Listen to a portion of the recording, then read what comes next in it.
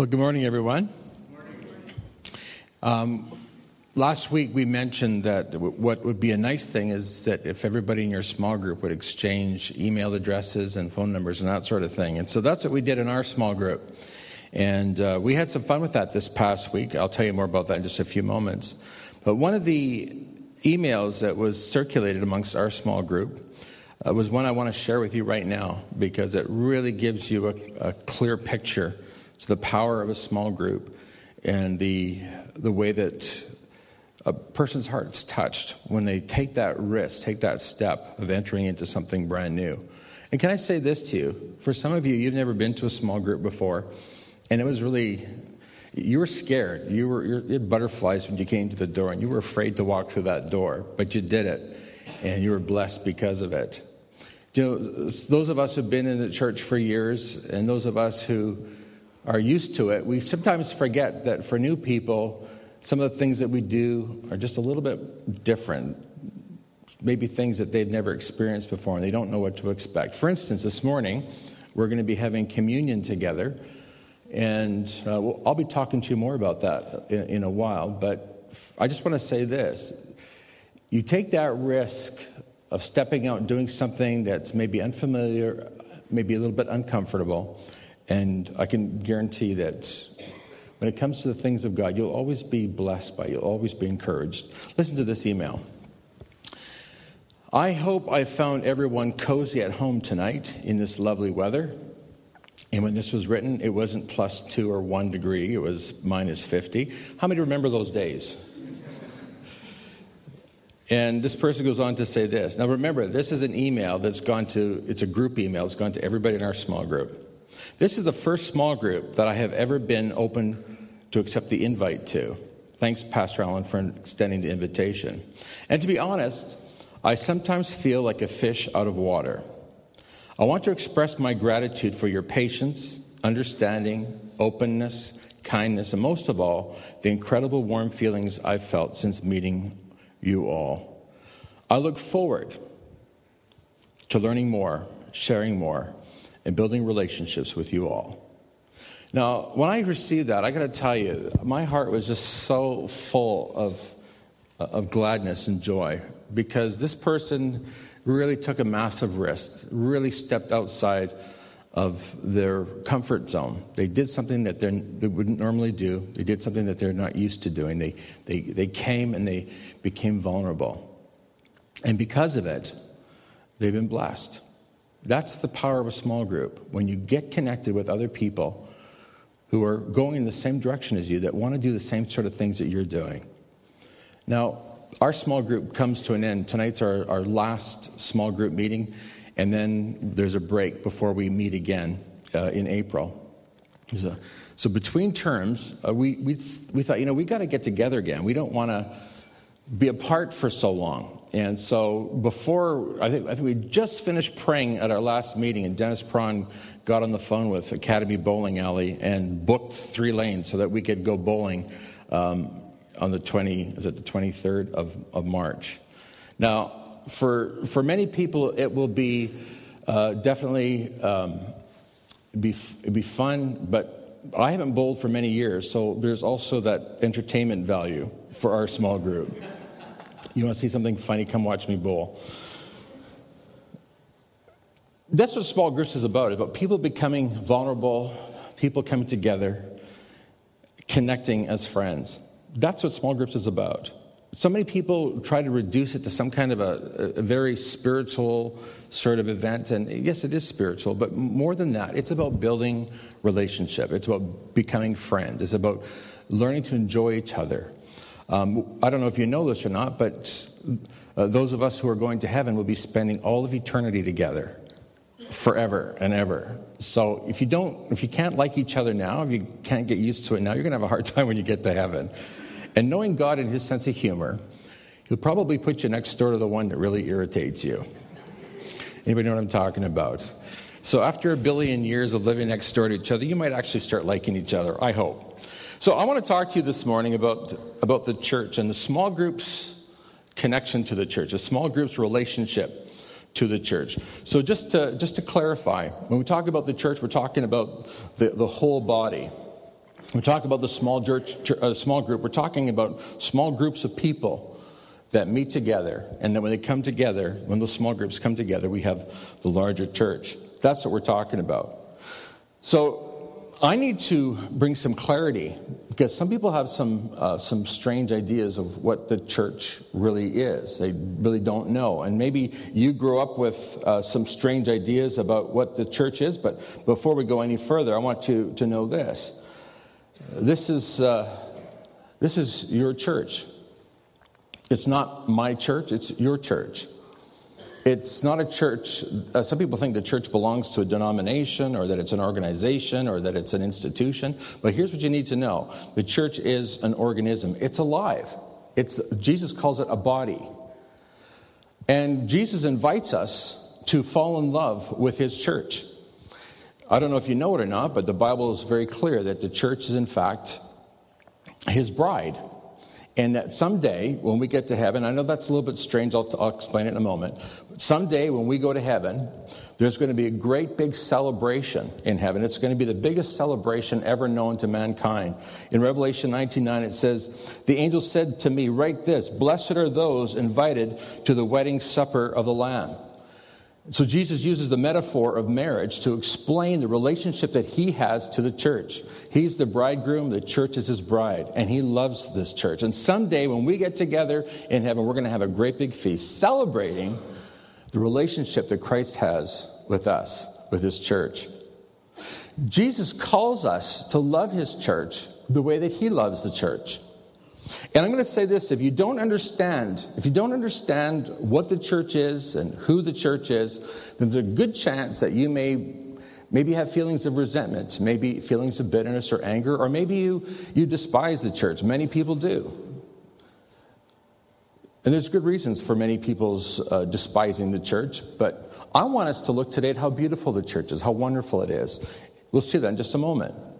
Look at what it says here in Ephesians 5:25. Jesus explains to us how much Christ loves the church. He says, "Husbands, this means that you should love your wives just as Christ loved the church."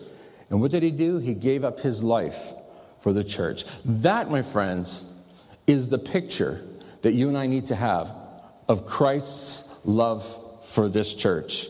He was willing to die for it. What does that mean? Well, it means very simply that because he loves us, he died on the cross to take away our sins. And this morning, we're going to be celebrating communion. You'll see that some tables are set up here. And when we take that communion, what we're doing is we're celebrating what Jesus Christ did for us on the cross. He died for us to take away our sins. But for a lot of people, that's as far as it goes. They don't understand that there's another step to this. When you take communion, what you're doing is you're celebrating not only the fact that Jesus died for you, that he shed his blood for you, that his body was broken for you, but we celebrate the fact that you, if you've accepted Christ as your Savior, you become part of his family. So when we take communion together this morning, what we're doing is we're celebrating the family of God. We're celebrating this family that you and I belong to. When you and I take communion together, we're rejoicing, we're celebrating, we're giving God thanks for this church, this body called Cross Church. Look at this scripture verse in Ephesians 4:16. And here's what the Apostle Paul says to the believers in the city of Ephesus. He says, make the whole body fit together perfectly. Jesus makes the whole body fit together perfectly. As each part does its own special work, it helps the other parts grow, so that the whole body is healthy and growing and full of love. Right off the bat, we need to understand that this is his body, and everybody here is fitted into this body because of the supernatural work of God. Really, folks, it is a miracle. When I look out across this group today, I see people from different countries, different lands. You've come here. Your faith in Christ has brought you here. The common denominator is Jesus Christ. So what happens is that God very mysteriously and very supernaturally takes you and puts you into the body and makes you fit so that you belong. It's a miracle. We'll talk about more of that in just a moment. So this morning what we need to do is we need to understand what the church is. And then we need to understand what our role in the church is. So let me just begin by saying this. For those of you who think that the church is just an organization that's just out to get your money, there's just nothing in the scripture to support that notion, that idea. The reason you think that is because of maybe wrong messages you've seen on television. You've seen television preachers, pastors begging for money. And so that's your idea. Maybe you grew up in a church where the only thing that you did is you came and you went through the rituals. There's the bells and the smells and the whistles and all the rest of it, and that's your church. For some of you, you think maybe the Pastor Allen and the elders own this church, that this is our church. And I know that there are some churches where a pastor will own it. I heard of a church recently in Florida that the pastor was leaving the church, and what the congregation didn't know is that when they were contributing to that church, they were actually paying off a mortgage that was in the pastor's name. And so when the pastor left the church, he made the congregation buy it off of him. It's shocking. I can guarantee you that will not happen here. If I ever go, God forbid, it's yours. It's all yours. But this is why for so many people, they got a wrong understanding, a wrong idea of what church is. When you join a church, when you become part of a church, I'm going to tell you, something supernatural begins to happen. The Bible says here that God fits you into the body. He helps you find your place. And it's a beautiful thing. And then something else begins to happen. The Holy Spirit begins to move. And he begins to put in your heart a love for that church. Now, I'm going to share with you my experience when I first went to my very first church after being in Bible school. My father-in-law is here today, and he's the one that invited me to come and intern at his church back in 1982. I was only 4 years old then. It was a long time ago. But here we are. I'm invited to be the youth pastor as an intern. And I'm going to tell you something very special happened to me. When I arrived at that church, when I walked through the front doors, the Holy Spirit moved in my heart and did something very special for me. And I noticed it because of this. I came from a big church. I came from Calvary Temple, and I think at the time that I left Calvary Temple, it was about 2,500 people or more. And someone said to me, how on earth are you ever going to go from that huge church to a church that's much smaller? I said, I don't know. But I went. And I began, the minute I walked in there, I began to love this place. I loved the people there. I had an instant rapport, instant love for this congregation. And it's not just because my future wife was there. That wasn't the only reason I loved that place. But because of the relationship that I established with the people. Now, I was thinking about this. Why is it that I felt such an instant rapport and an instant love for that church? And it dawned on me. The reason for my great love for that little church compared to the church I came from is that I had come with the attitude to serve. I'd come there to serve that church. I didn't come to that church to see what I could get or to be served. I came to serve. I came to give my life. And I'm going to tell you, after interning there for the summer months, I went back to Bible college, and in, I think it was in September or October, I got a phone call from Pastor John Howson. And he said to me, Alan Duncalf, the board has met, and we would like to invite you to come back to Charleswood Gospel Temple to be the youth pastor when you graduate. I can still remember getting off the phone and coming out of one of the teacher's office, and I was running down the halls, and I was jumping in the air, clicking my heels, well, something like that. And the most serious Bible college teacher of all was walking down. He was the one that never smiled. And he was the one that was, the stiff upper lip, that kind of thing. And he says, Duncalf, what are you doing? That's no way to walk down the halls. And I said, you don't understand. I've just been invited to go back to Charleswood Temple to be the youth pastor. And for the first time, I think maybe the only time, I saw a massive grin come onto his face because he understood. He understood the relationship that was established between me and the congregation that I was going to minister to. Folks, this is what he was training these students to do, to go and serve. I served there for another 3.5 years. And I'm going to say this. Those were what I would call my golden years of ministry. They were the best years, and we've got some of the old Charleswood Temple folks here, a few of them. I call you old, but you know what I mean. I'm old too. So Doris and Dennis, you remember those years. Dennis, in fact, was involved in our youth group back then. It was fantastic, the golden years. And we worked, I say we, I made everybody work with me. We worked long hours to serve and to build a youth group and to have fun, and it was exciting. My golden years. Now, some of you might wonder, well, okay, so if those were your golden years, what are these years? Here at Western Gospel Church, now at Cross Church, what are these years? I would say these are my platinum years. I got some platinum growing out of the side here. These are my platinum years. These are the best years ever. What makes a difference? What makes a person love the church? What makes a person understand what the church is really all about? I'm going to tell you. It's a willingness to serve. It's a willingness to show up and say, what can I do to bless the church?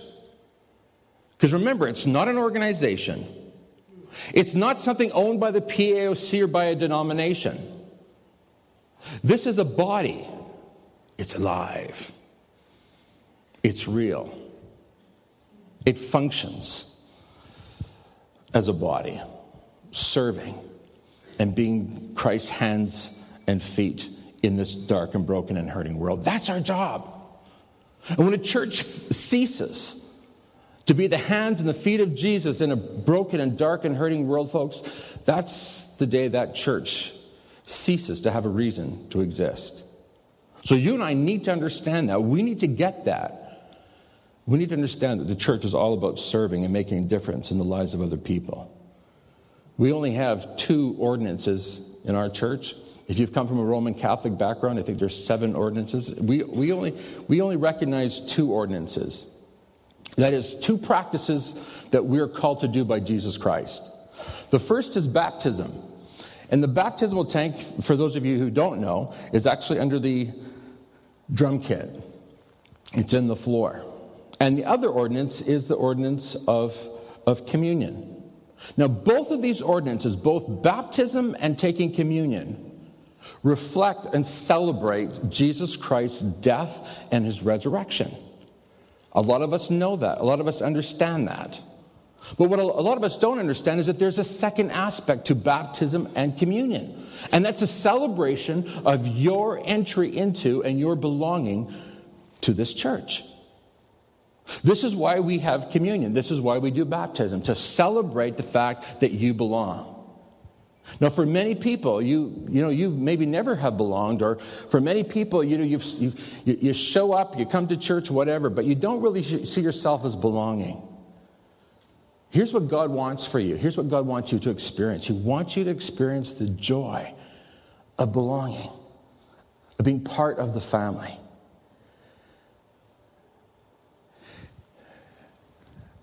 We're family here. That's who we are. And I know that for the most part, I could call just about anybody in my family here and say, hey, I need help. Can you help me? And I know that absolutely anybody I would call would say, yes, I'll be there to help you. Folks, that's miraculous. In a day and an age that is so self-centered and selfish, to have a group of people that says, hey, I'm there for you. What can I do for you? How can I serve you? Last week at our small group, one of the people that normally is there couldn't come. And so we sent a text and said, are you okay? And in fact, what we did is I got everybody to get their cell phones out. And now that we have your phone number, and everybody in the small group, I don't know, is there 10 or 14 or 15 of us sending texts to this person saying, hey, we miss you. We hope you're okay. Is everything okay? We thought maybe we might blow her phone up like that. But anyway, the messages all got through. And here's the text that she sent back. She was struggling with a family matter, and she says this: I love all you guys so much. Please say thanks to everyone for the messages. I would have not made it this far without my small group. Please pray for me. Now, I'm going to tell you something. That may not have sounded that significant to you, but listen to the wording. She says, I would have not made it this far without my small group. Recognizing that she belongs, recognizing that this is a small group that's there for her. That thrilled my heart, because that's what the church is all about. We're a church that's there for you. And folks, you are supposed to be there for your church. We're a family. We're a body that functions together as a team. The Apostle Paul says that when we function like that, here's what happens. It says that the whole body is healthy and growing and full of love. So here's the thing. If you're not experiencing that healthy, growing experience in church where it's full of love, here's your temptation. Your temptation is going to be to blame everybody else. But this is the thing about Jesus Christ and his teaching. He always calls us to do the other thing. The logical explanation is it must be everybody else's fault. But God tells us it's the reverse. The question is, what are you doing? How are you serving? What are you doing to fit perfectly into this church? The Apostle Paul says, as each part does his own special work, it helps the other parts grow so that the whole body is healthy.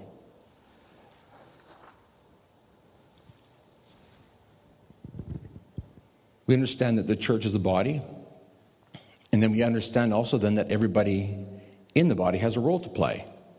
I love the way the Message translates Romans 12, verse 5. Listen to this. Each of us finds our meaning and function. Each of us finds our meaning and function as a part of Christ's body. But as a chopped off finger or cut off toe, we wouldn't amount to much, would we? Great word picture, isn't it? So you cut the finger off, what happens to that finger, Matt? It dies. It's not going to live. You cut off the toe, what's going to happen? It's not going to live. You need to be connected to the body. You need to find your place in the body. You need to be prepared to serve. You need to be prepared to do whatever it is that God has called you to do. Because the Bible tells us in Ephesians 4, verse 7, let's look at that verse. It says, however, God has given each one of us a special gift through the generosity of Christ. Everybody here who says, this is my church and I'm part of this body, every one of you has a special gift that God wants you to use. And in some cases, it's multiple gifts that God has given you. Why does God give you these gifts, these talents, this wisdom, this skill? He gives it so that you can serve your church, so that your church can be strong and can be healthy, so that it can grow, so you can be full of love. Gloria and I will be married 25 years, August 26th of this year. 25 years. And I think back over the years to when I first married her. I thought when I first married her that I really loved her. I thought that nobody on the face of the earth could love anybody as much as I love this girl that I was going to marry.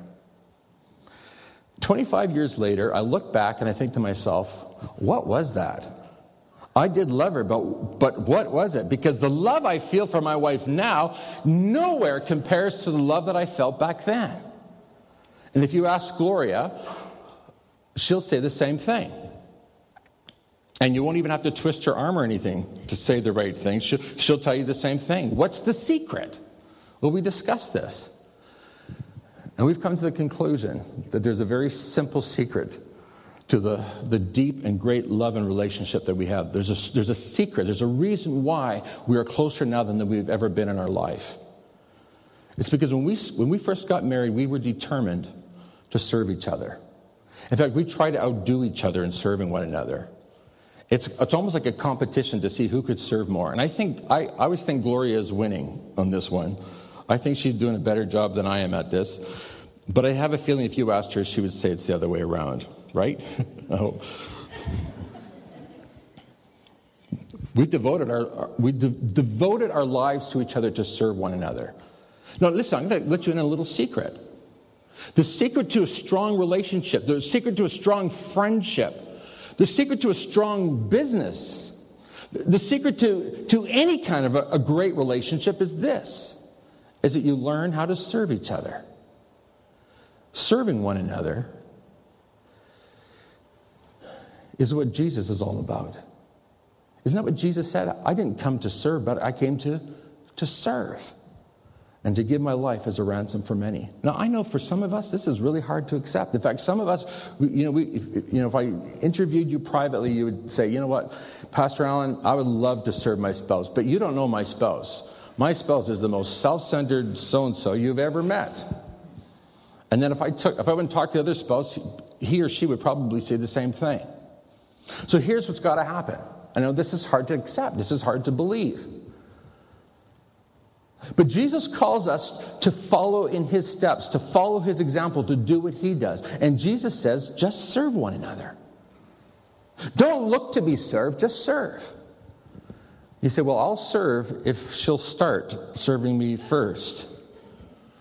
If she'll take the first move, then I'll follow. No, it doesn't work that way. So if you want to know the order of things, men, you're the one you've got to start this thing in your marriage and in your family. You've got to start it. You've got to serve your kids. You've got to serve your wife. Everybody in your life's got to come first. You've got to come second. Now, I'm going to tell you, that goes against what our culture says. Our culture tells us we've got to look out for ourselves. We look out for number one. But Jesus says this: the first shall be last, and the last shall be first. You've got to put other people first. You've got to sign up to serve.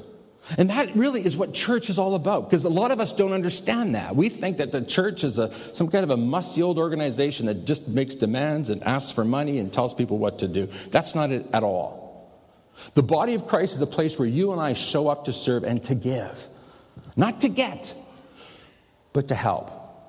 Now, I know that as I'm speaking, some of you have been Christians for many, many years, and you say, Pastor Allen, don't you have anything new to say? You've been saying this, you've said this so many ways and so many times. Give us something new. Well,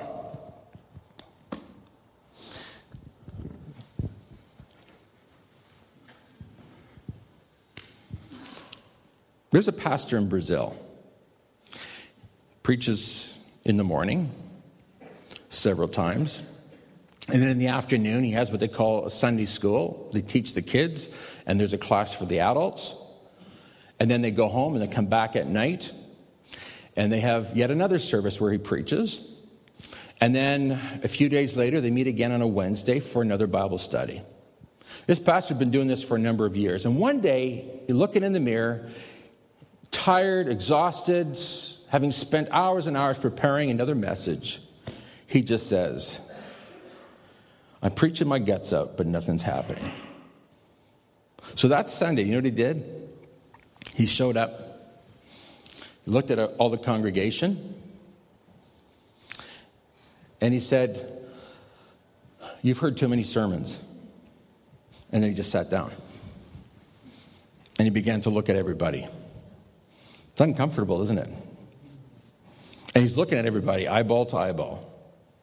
One of the elders thinks he's having a nervous breakdown. He tiptoes up to the platform, sits down by the pastor, and takes him by the hand. Pastor, are you okay? Whispers in his ear, you're going to make it? What's going on? And the pastor says, I'm tired. I'm tired of preaching. And the elder says, well, do you want me to do you want me to fill in? Do you want me to do something? The pastor says, no, I don't want you to do anything. We're just going to sit here for a few minutes. He said, these people have heard too many sermons. I'm waiting for them to do something. The elder sits there, soaks it in for a few moments, and then finally he realizes that the Spirit of God is doing something very special in this church in Brazil. And the elder stands up and says to the congregation, the pastor doesn't want to preach any more sermons. The pastor's waiting for us to get busy doing the things he's already taught us. You know what happened? A revival broke out in that church. As people began to gather into little groups and they began to discuss the things that the pastor had been teaching them, and they discussed the things that they were not doing. The pastor stood up the next Sunday. He said, you're hearing too many sermons. It's time for you to start putting into practice the things that you've heard. This pastor reports that his church grew tremendously because the people understood the importance of putting into practice the things that they've heard. So I'm sharing with you things that you know. You've heard about the church and you've heard about the importance of serving. But here's what I'm saying to you now, without actually sitting on the couch and not preaching anymore. I'm going to finish this off. Don't panic. It's time for us to start doing what we hear and not just be hearers of the word. That's the problem with so many of us as believers, isn't it? We are hearers of the word, but we're not doers. And so what I'm asking you today to do is to think of a way that you and your small group can serve this church, can bless this church, can do something special for this church called Cross Church. Remember, this is not just my church, it's our church. In fact, I'd like you to say right now to the person beside you, this is your church. Go ahead, tell them that. This is your church. Yeah. What did they say? No, it's not. I'm just visiting. Did they say that? This is your church. Okay, so it's a short sentence, folks. What you and I need to do is we need to think of ways that we can bless this church. We got to think of ways, if we could go back to that passage of Scripture, we've got to go back and think of the gift that God has given us. As each part does its own special work, it helps the other parts grow so that the whole body is healthy and growing and full of love. Listen to this, Philippians 2:2. It says, agree with each other, loving one another, and working together with one heart and purpose. What can you do as a small group for this church? I made a list of a few things that you might be able to do. And some of them are very easy to do. It's sort of an instantaneous response to what I've been saying to you this morning. Maybe the first thing that needs to happen is that you need to develop a love for your church. The kind of love that Christ has for this church. Christ loves this church. It's precious. It's special to him. It's so special that he died for this church. And Jesus wants you to speak well of your church. So here's what I'm suggesting. That maybe you check your attitude to see if you have a good attitude concerning your church. And if it's not what it needs to be, then maybe you need to just ask God to forgive you for having a bad attitude. And thank him. Thank him for this church. Thank him for this body, this family that you belong to. And ask God to give you an attitude of a servant, prepared to do whatever you can to bless this church. Maybe maybe your small group could volunteer to help Dennis Barrett. He was always calling these work bees, asking people to come and work here at the building. This is the house that houses the church. Some people think the building is the church. The building is not the church. The people are the church. Everybody understands that. This is the house that this church, this body meets in. And when we have guests come through our front doors, we want them to say, oh, this is a nice house that this church lives in. We don't want them to walk through the doors and say, what a dump. We want them to come and say, this is a warm and friendly place. Why, they even have a cup of coffee. That's what this is. It's a house. It's a house for this church to meet in. So maybe you could sign up and say, hey, Dennis Barrett, we would be glad to come and maybe wash walls or scrub the floor. We need a coat of wax on that room, on the floor in that room, if anybody can do that. Maybe your small group could do that. There's painting that needs to be done. There's construction that needs to be. There's all kinds of things that need to be done. The parking lot needs to be painted after the snow's gone. It needs to be cleaned up. There's a fence that needs to be. But maybe your small group has got what it takes to do the job. You know, in our culture, we just want to throw money at all the problems and all the difficulties. But I'm going to tell you, that is not the New Testament model. Our job is to show up to serve. Maybe your small group could say some Sunday morning, hey, let us take care of the ushering and the greeting and helping people find a place to park and opening the doors. And let us take care of security. Our small group will take care of the whole thing. We'd be thrilled if you did that. Maybe your small group has got some talented singers. And that's your special gift that we're talking about. As each part does its own special work. Maybe your small group can sing. We'd love to have you come and sing some Sunday morning. But can I just caution, make sure it's your special gift.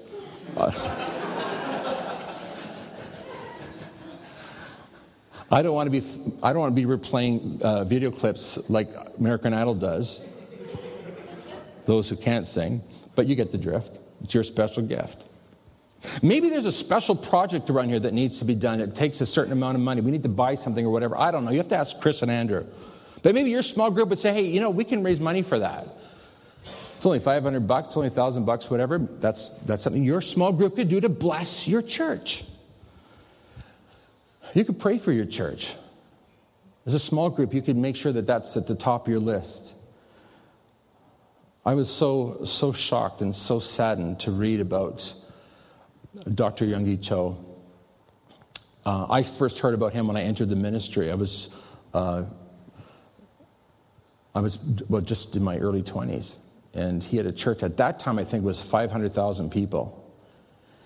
And he's written a number of books. And he's preached all over the place. He's well known. In fact, he's really probably the biggest advocate for small groups. That's how he says he built his church. Today, that church has got 1 million people. I can't get my brain around a church that would be like all of Winnipeg and all the surrounding areas are his church. But we got sad news. We got sad news that he was arrested for embezzling. Now, I know that a number of the South Koreans that I've spoken to about this have said it's probably his son and that he's taken the hit for his son. But he's 79 years old. He's come to the end of his ministry, and that's how it ends, by going to jail for 3 years. Now, some of us will say, oh, yeah, well, there it goes. Just go, that's church for you. That's church for you. Don't panic. Don't worry. Just everybody over here, look at me. Don't look at it. Don't embarrass.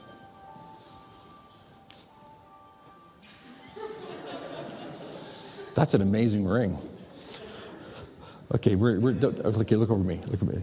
Don't look there. Okay. We're a loving church. We don't want anybody to feel shy and embarrassed. Here's this poor man, 79 years old, going to jail for 3 years.